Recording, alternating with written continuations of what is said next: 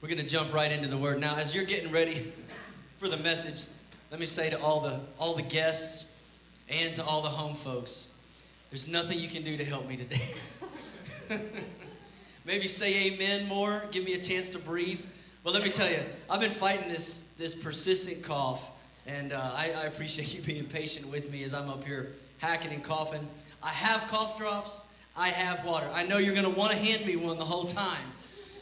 I've got them. I'm set. There's nothing you can do but just say amen and hang with me. But in spite of that, I'm still excited to give you this word today. Are you ready to receive it? Yes. Amen. Last week, I started with a broad stroke painting a picture for us of what I believe God is saying to us as a church in 2018. I believe God wants to establish some things in our lives. And we laid the groundwork with a verse of scripture that is in Luke chapter 2 and verse 52. So here at the beginning of this message, I want to go back there. And I want you to hear this word again. It's talking about Jesus when he was about 12 years old, speaking of his adolescent years. And here's what it says. And Jesus grew in wisdom and in stature and in favor with God and man. That's 4 ways that we see Jesus grew.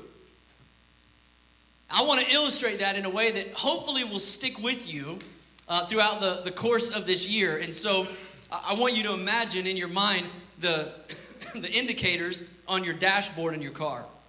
You've got, if your car's legal, the one you drove here, you got a couple gauges that should be talking to you. One's a speedometer. The speedometer, we all understand, it tells us how fast we're moving from point A to point B. But next to that is another gauge. It's the tachometer. And the tachometer is the one that communicates to us how hard your engine is working while you're getting from point A to point B. And the way that it reads that is RPMs. How many of you know what I'm talking about so far? Some of you are going, I wonder why that needle didn't move as much. It's rotations per minute. RPMs. They communicate how hard your engine is working to go the speed you're going. Now, if your car tells you, the speedometer says you're going 35 miles per hour, I would hope that the car you drove here today, that's not maxing out. You know, you're comfortable. Your car can handle 35 miles per hour. But understand this, if you don't ever shift out of first gear and you just keep accelerating, that speedometer might be doing just fine. But the RPMs are redlining. The tachometer is telling you, like, hey, you are working way too hard to go as fast as you're going right now. You need to learn how to shift. Let me tell you, if I can apply this to our lives, you're going somewhere. You're going somewhere. Every one of us, we're moving somewhere. God has a place that he wants you to go. What I want the Holy Spirit to help us to do this year is to get where God wants us to go at our most effective and efficient means. In other words, we got to learn how to read the RPMs. It's not just about where we're going, it's how we're getting there. And here's what RPMs stands for. R is relational. P is physical. M is mental. And the S is spiritual. That's the 4 ways that Jesus grew. He grew in wisdom. That means mentally. He grew in stature, physically. He grew in favor with God, spiritually. And he grew in favor with man, relationally. And I want to challenge you to begin to watch the gauges of your life. Allow the Holy Spirit to order and establish your steps so that relationally, physically, mentally, and spiritually, you're operating in balance. I want to take a moment before I even get any farther into this message today. And I want to just pray over that picture and that thought in your heart and in your life and in mine. Some of you are going, wait, we're not at the end of the message yet. We don't pray till the end. No, I want to pray right now. I want you to receive this mental picture right now. Would you close your eyes with me and just come in agreement? Father, in Jesus' name, I pray that this week you would speak to us in those 4 areas of our lives. God, for some of us, we might be here today and we feel like spiritually everything's going well. God, don't allow us to convince ourselves that everything's fine because everything feels good in your house if our relationships are out of balance. If our physical life, the things that we possess and the things that possess us, if it's out of balance, God, reveal those things to us. Mentally, God, if there's things that we need understanding, we need wisdom about, God, help us to, by your Holy Spirit's guidance, read the gauges and not just get where you want us to go, but God, get there the way you want us to get there. To live our lives fully established, to have our steps ordered by you. God, do it in our hearts and lives in 2018. In Jesus' name. And everybody said amen? Amen. Amen. I want to show you a verse that we looked at last weekend. It's in Psalms chapter 37, verse 23. And this is a promise. The steps of a man are established by the Lord when he delights in his ways. God wants to establish your steps this year. He wants to lead you. So where are you headed? If God is leading you, where are you headed? That's a good question, and I was going to answer that question today, but as I began to pray about this weekend, quickly the Spirit reminded me that that's not the most important question. It is an important question, where you're headed, but it's not the first question. Let me explain it like this. If your son or daughter called you this week on the phone and said, Dad, I'm lost. I need directions home. The first question you would ask is, where are you? Right? I mean, if you want to get directions to a place, you got to know where you're starting from. If you've ever tried to calculate something on a map without refreshing your location, and you found out that you were getting directions to the place you wanted to go, but it was starting you at the place that you were not, you got confused real quick. So the most important question that you need to know the answer to is, where is your starting point? And that's what I want to speak to you about today.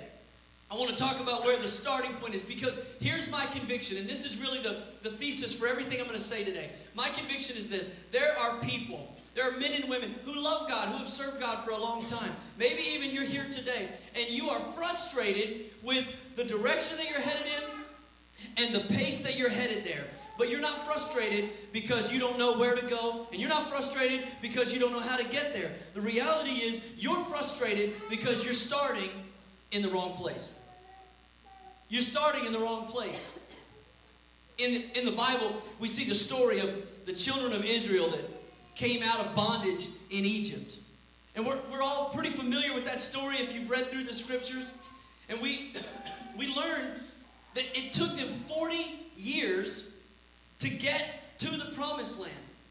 Now, what's amazing about that story to me and how it parallels our life is the fact that they did not have any problem knowing where they were going.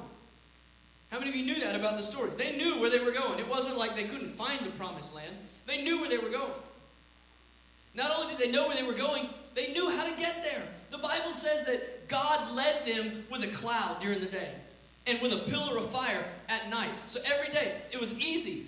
Easier for them than us, maybe, to follow God, to know where they were supposed to go, to know how they were going to get there. And yet, their journey, which should have taken maybe a few weeks, ended up being a 40-year death march. And it was because they didn't understand their starting point.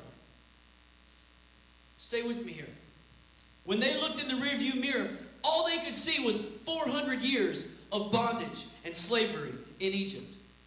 That was their point of reference. They looked back on their lack. They looked back on their need. They looked back on all those years where it seemed like nobody was going to show up or come through for them. That's all they could see behind them. But that was not their starting point.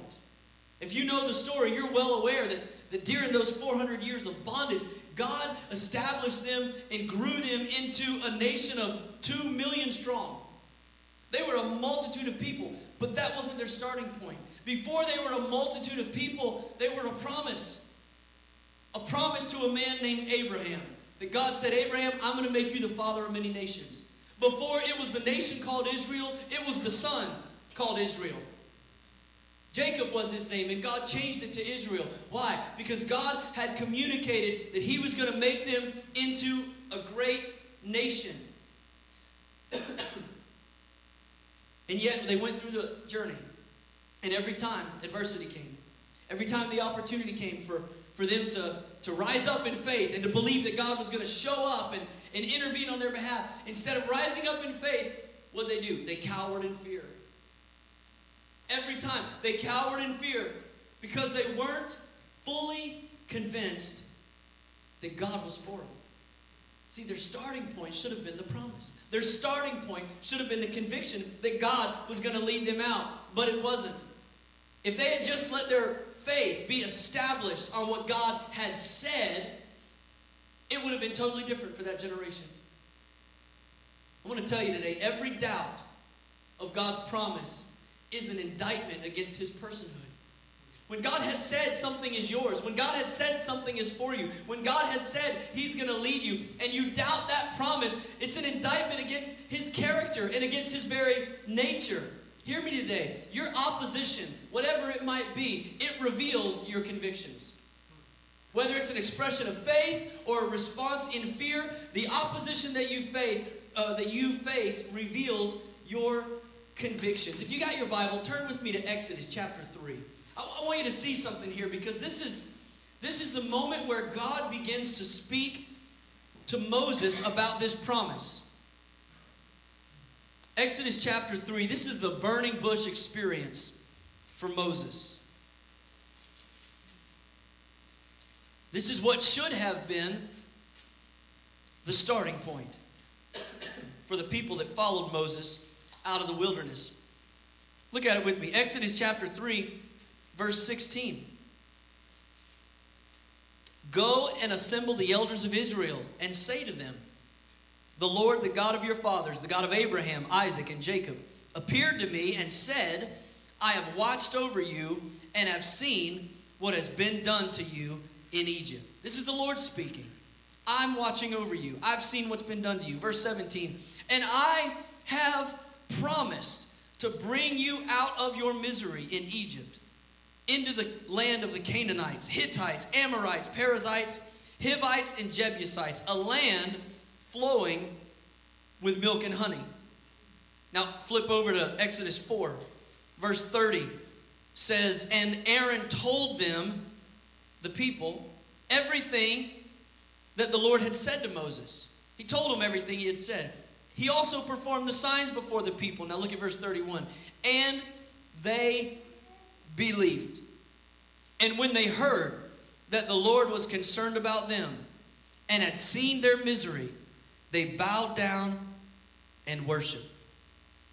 Now, if you like to underline or highlight stuff in your Bible, let me encourage you to these words. And when they heard that the Lord was concerned about them. That's in orange in my Bible. Because I don't want to ever forget that the Lord is concerned about me. That's the starting place. Understanding that, hey, the Lord is concerned about me. He didn't forget me. He wasn't unattentive for 400 years. The Lord is concerned about you. That should have been the starting place, but they kept going back to the wrong place.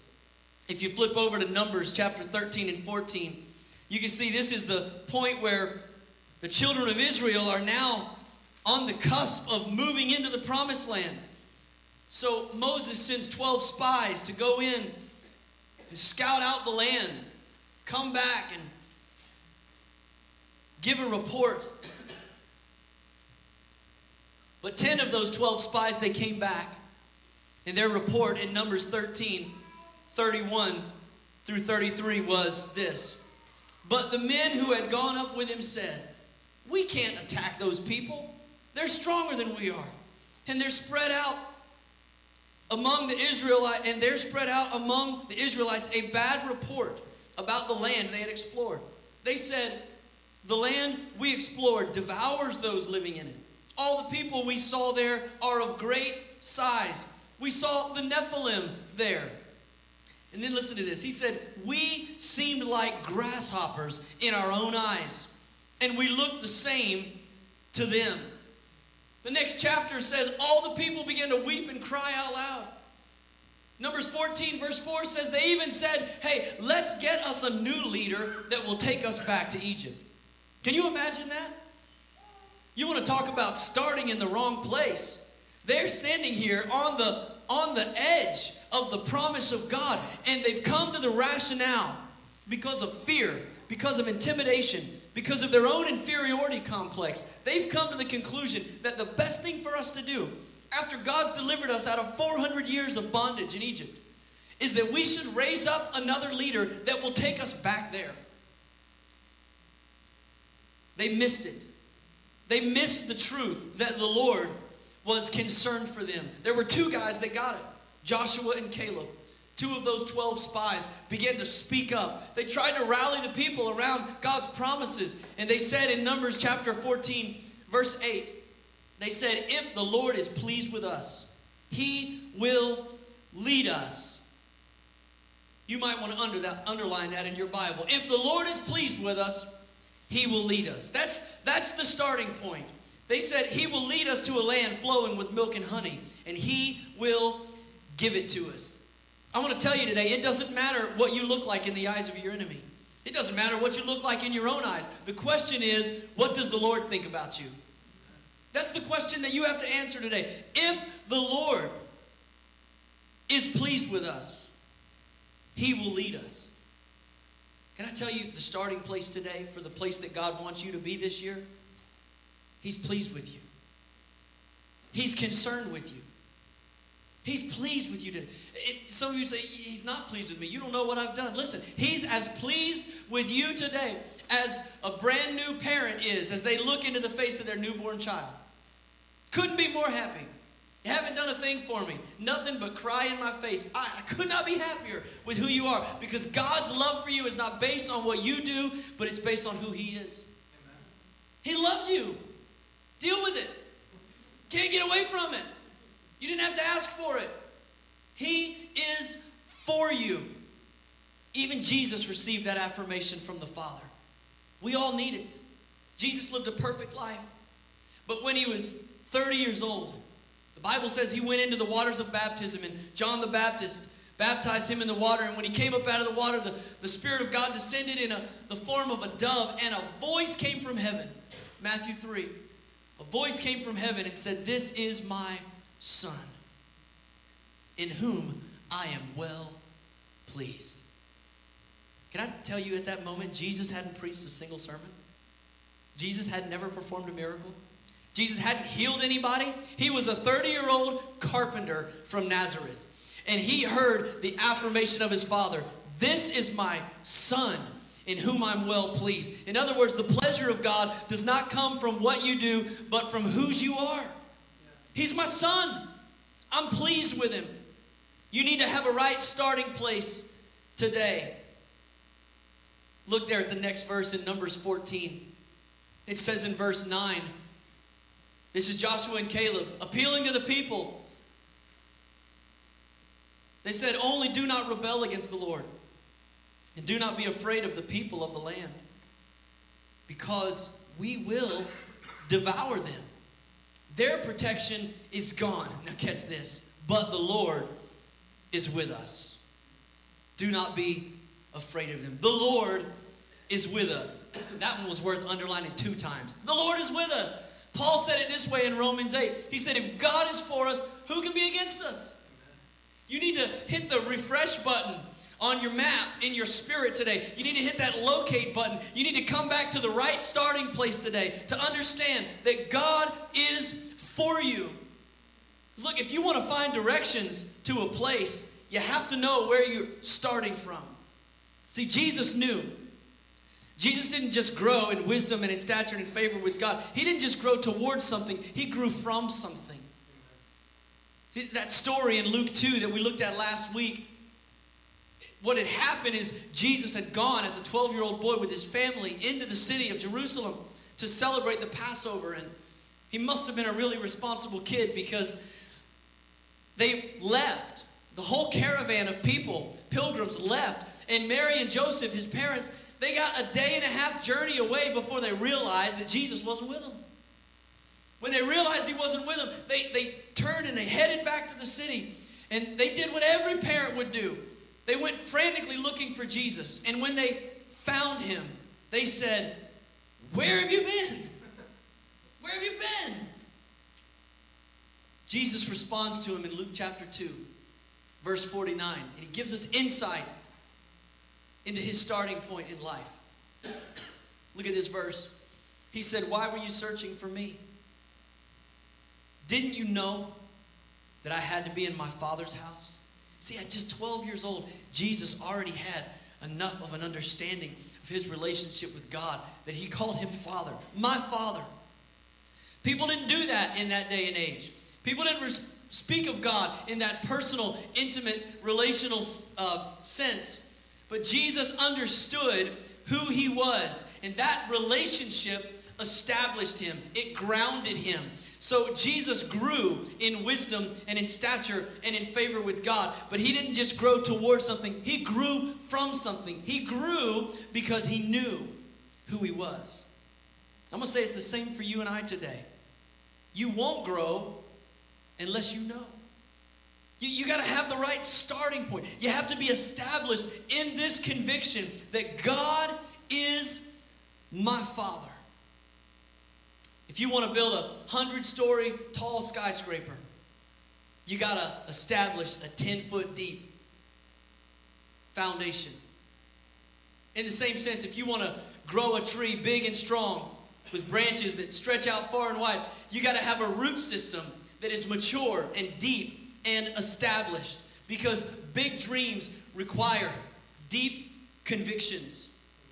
It's easy to talk about vision and to talk about the future and to talk about what we want to see and where we want to go, but understand the height of your accomplishments will never exceed the depth of your convictions. So here's my goal today. I want to give you the deepest, most established foundation that you can build your life on. This is the starting point. God loves me. That's it. Can you say that with confidence today?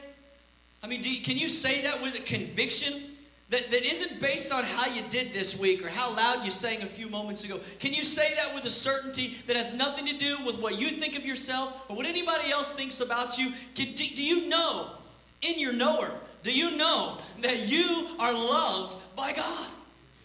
He loves you. And if you don't start from there, you'll spend your life frustrated that you're not getting where you want to go, the way you want to go. And it's not that you don't know the way, and it's not that you can't see the instructions. You don't know where you're at. And rather than walking in sonship and receiving your identity and your affirmation from your Father, you'll spin your wheels fighting for the approval of man. You'll spin your wheels trying to overcome self-doubt and condemnation and everything that wants to speak against who God says you are and what God says you can do.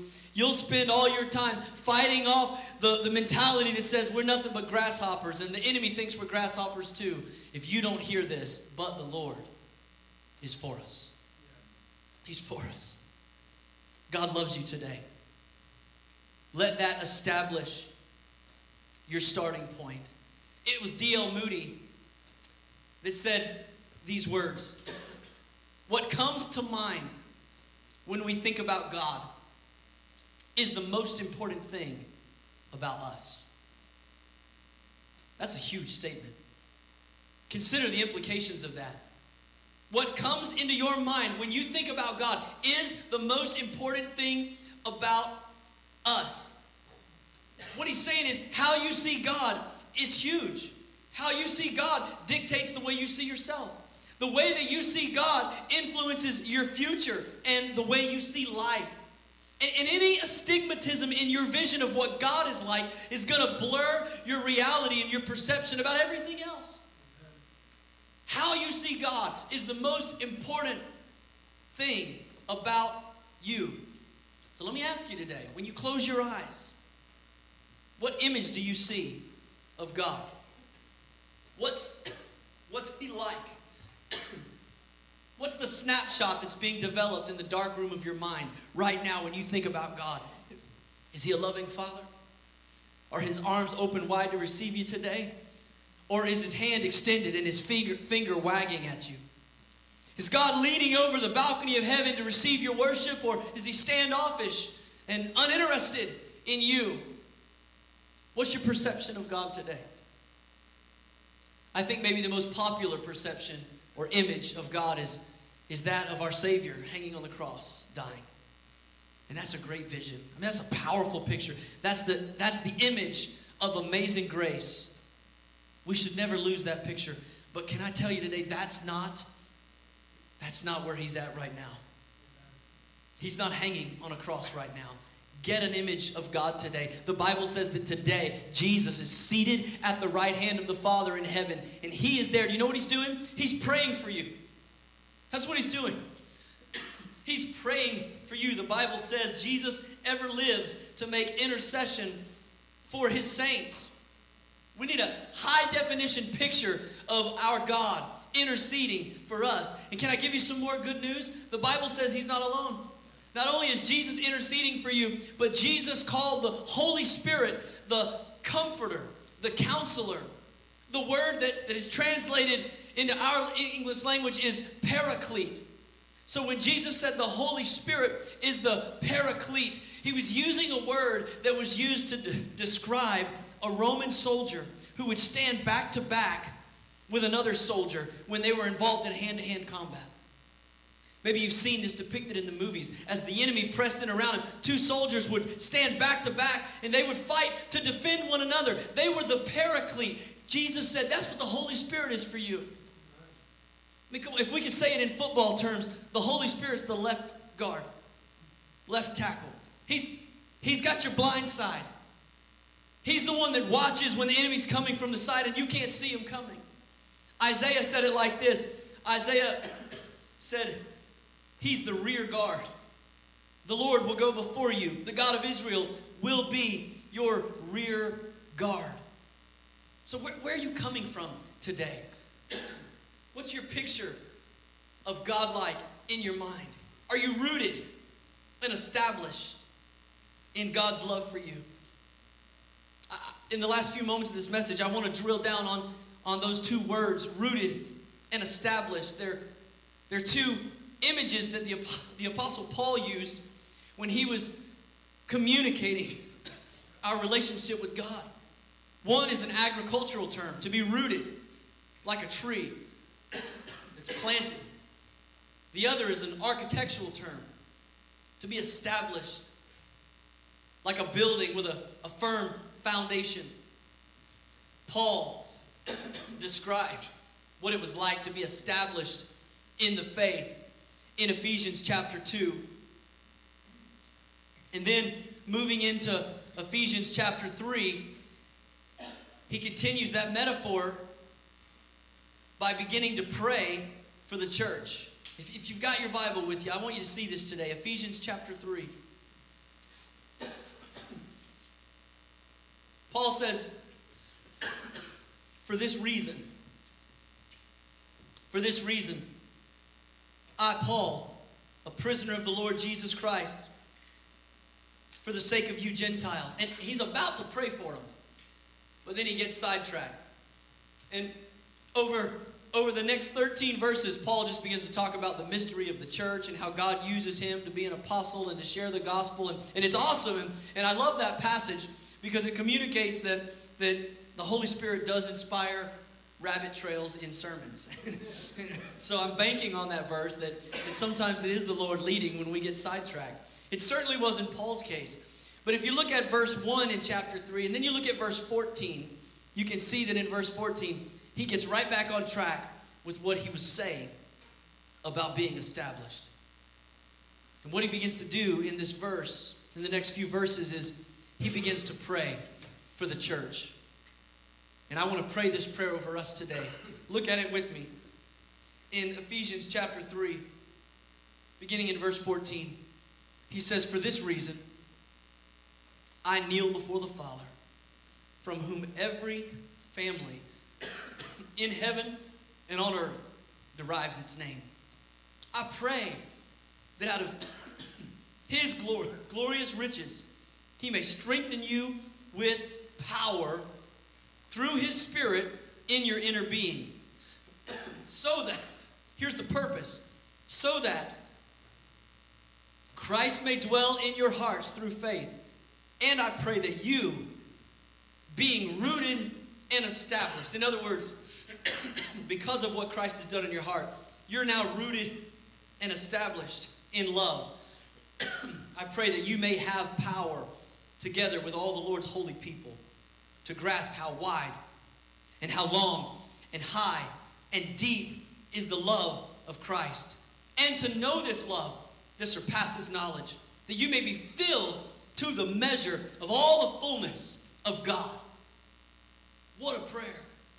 And then he says these words, now to him who is able to do immeasurably more than all we could ask or imagine, according to his power that is at work within us. Can I just remind you today, church, that God's power is at work within us. His power is available to his people. As I read through that prayer, I noticed 3 different times that the Apostle Paul asked for God's power. Now, we're a Pentecostal church, so asking for God's power is not a new thing. I mean, we ask for the power of God all the time. But think about it. When we ask for God to display his power, oftentimes we ask for God's power to save, right? Romans 1:16 says, I'm not ashamed of the gospel, for it is the power of God unto salvation. Sometimes we ask for the power of God to heal the sick. The Bible says in Luke chapter 6, verse 19, that the people all pressed in to touch Jesus because power was going out from him and healing them all. We ask God for power to heal. Often we ask God for power to be his witnesses. Acts 1:8 says, but after the Holy Spirit has come upon you, you shall receive power, and you'll be my witnesses to Jerusalem, Judea, etc. We ask for power all the time, but I want you to think about this. When's the last time you asked for the power of God to be demonstrated so that you could know his love? That's what Paul's praying for. He's not asking for power to be demonstrated so people can be saved, healed, delivered, set free. He's not asking for power to be a witness. He's not asking for power so that we can receive the Holy Spirit. He says, God, I want your power so that we can know your love. Listen, logic is never going to get your arms around the love of God. His love is bigger than logic. It's theologic. You'll never understand his love. The only way you could possibly comprehend it is by the power of the Holy Spirit. Because verse 19 in this prayer says, his love surpasses knowledge. It surpasses knowledge. So God wants to, by his Spirit, give us the power to understand something that goes beyond understanding. And Paul prays for the church, and I want to pray for us today according to this prayer. Let me just emphasize 3 things quickly that Paul prays, and I want to pray for us today. The first part of his prayer was that they would have strength. That they would have strength. He said, I pray in verse 16, out of his glorious riches, that he may strengthen you with power through his Spirit in your inner being. Say, how does that happen? How does God strengthen us in our inner being? It happens when the Holy Spirit, the Spirit of Jesus, comes to live on the inside of us at salvation. When you receive Christ in your heart and in your life, Paul said it like this in Ephesians 1:20. He said, the same Spirit that raised Christ from the dead is the Spirit that lives inside of you. When you receive Jesus into your heart, you receive power of the Spirit. And the good thing is, you don't have to understand all of the love of God. You don't have to understand all of the Bible to receive salvation. All you have to do is trust and believe. Trust and believe.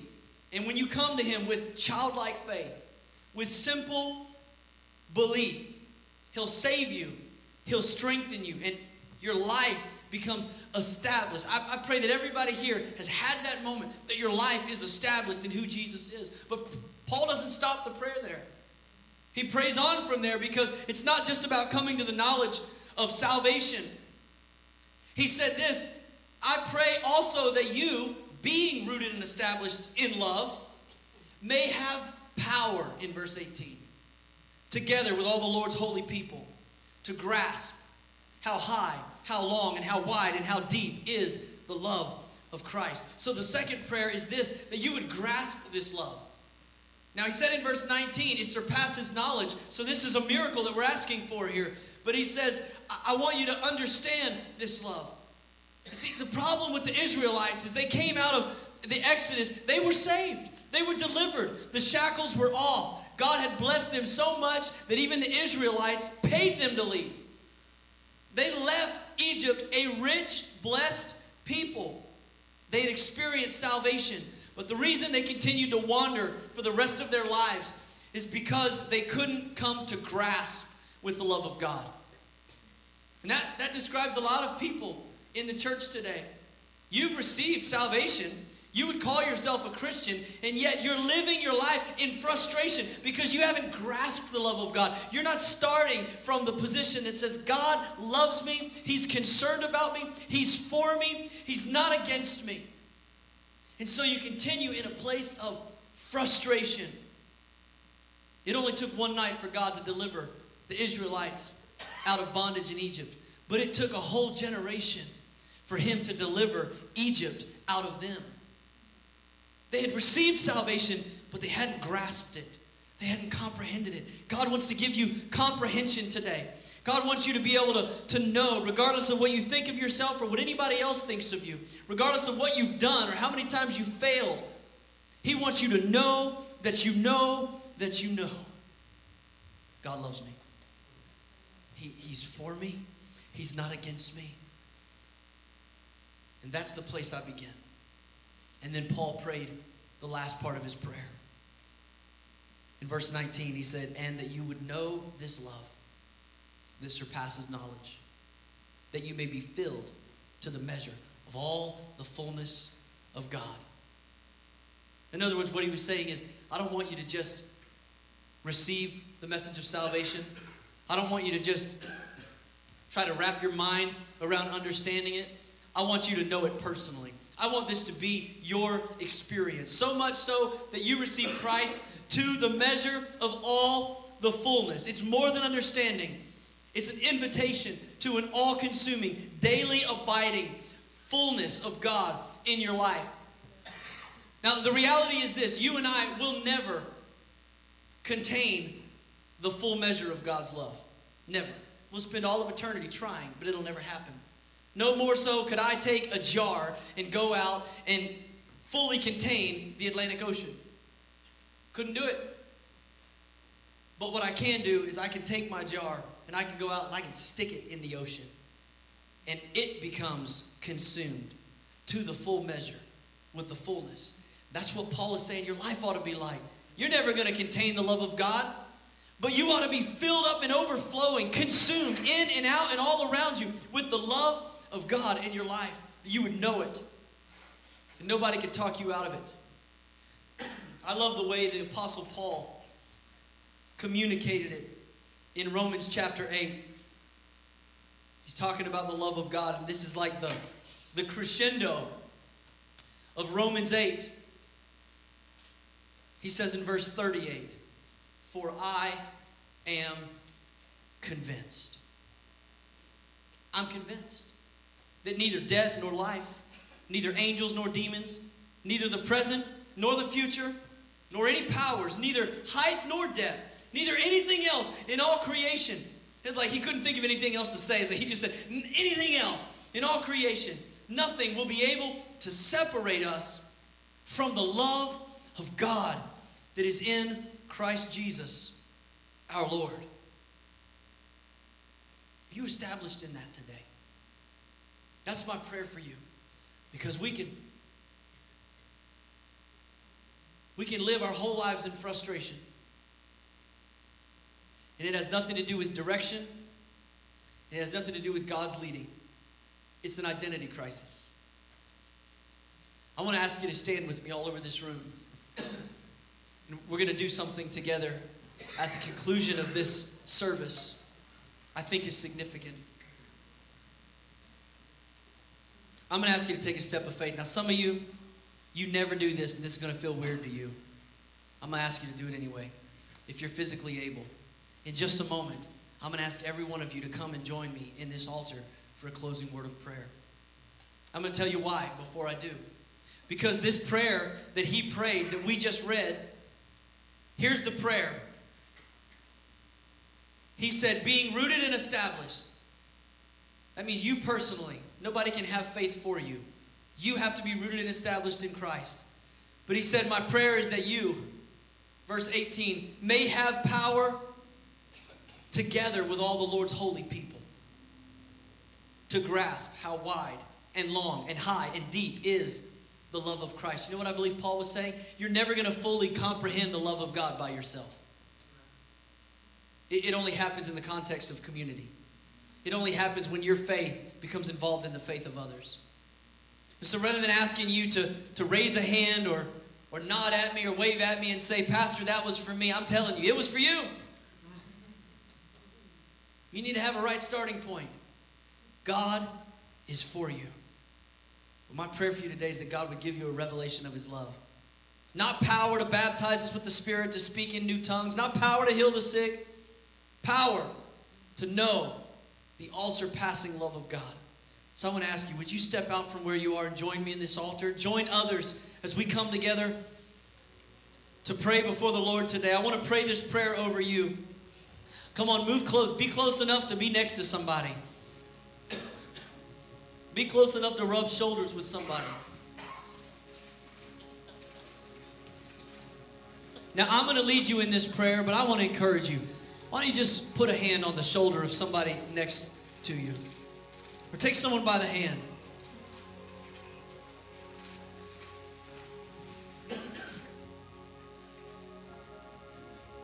Let's begin to ask God right now for a new revelation by his Spirit of his love. Father, we know what your word says. Lord, we see the image of a crucified Savior. Your word says that you demonstrated your love for us in this, that while we were still sinners, Christ died for us. You love us, and we know you love us, but God, still the enemy wants to lie to us. Still the enemy wants to see us as grasshoppers. Still the enemy wants to convince us that you've forgotten about us, that you're not for us. Still the enemy wants to demoralize us, cause us to take another trip around the mountain, to spend another generation in the wilderness. But God, today I pray, God, you would give us a revelation by your Spirit. May we have power together with all the Lord's holy people to grasp just how wide and how long and how high and how deep is the love of Christ. And God, may we know this love, not just hear about it or talk about it on Sunday, but God, this week, may we experience it. May we know this surpassing love that goes beyond. It goes beyond knowledge. God, I pray that every man, woman, and child in this altar today would be filled. Would be filled to the measure of all the fullness of God. Now I want to ask you, just take about 30 seconds and pray for the person that's on your right and left. You don't have to even know their name. You don't have to pray in their ear. Just right where you're standing. Let's begin to lift them up. Just pray for a revelation of God's love like never before. Lord God, let them hear you say, you're my son, you're my daughter, in whom I am well pleased. Come on, lift your voice. Lift your voice just for a few moments longer.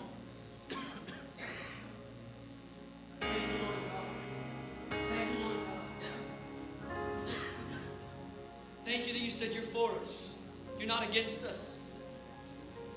Thank you, Lord God, that you want to establish our steps. You want to guide us in paths of righteousness for your name's sake. Thank you that you're a good shepherd, Lord. You lead us. You're leading your people right now. God, break off every lie from the enemy right now. We rebuke a spirit of condemnation. Lord, we declare your word over our brothers and sisters in Christ. There is now, therefore, no condemnation for those who are in Christ Jesus. Lord, set your people free right now from the failings of their past. Thank you for an identity in Christ. Whatever you've called us to, you've called us to get to it from a place of love, of sonship.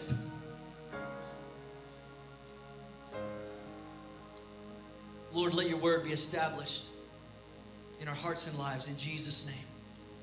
And everyone said, amen. Amen.